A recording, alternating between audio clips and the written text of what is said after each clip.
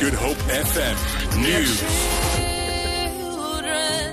Good morning. Cosatu members have started to gather at Keizergracht in the Cape Town CBD ahead of a march to Parliament later this morning. Thousands of members from Cosatu's affiliates, such as the South African Transport and Allied Workers Union and POP Crew, are expected to take part in the march. It will highlight issues of corruption, state capture and unhappiness over the management of Metro Rail in the Western Cape.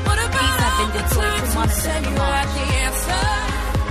The Cape Chamber of Commerce says it supports freedom of expression by workers and is concerned about corruption and state capture.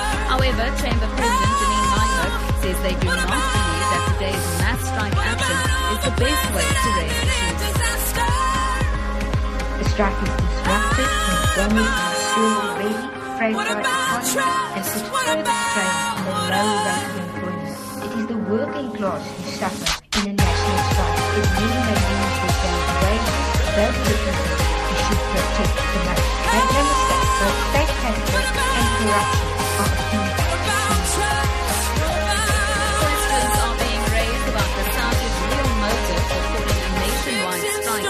Labour Federation has called for all its workers to go on strike against state capture and corruption. But another Labour Federation, Cosatu, has accused the leadership of using workers to change the balance of power in the ANC. The ANC will elect a new party leader in December. Cosatu is backing Deputy President Cyril Ramaphosa to succeed President Jacob Zuma.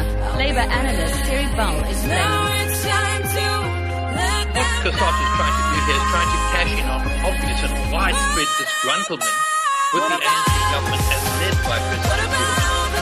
But we know it's an incredible situation where a proclaimed socialist Labour Federation backs as the next president one of the country's leading capitalists. So it's a very interesting proposition. I suspect that this is a gamble. It may work. It may show that Cosatu has a lot of support, and the South African Communist Party also has support, because they're the two who are basically behind the march. But if it does fizzle, it could also have bad repercussions for them.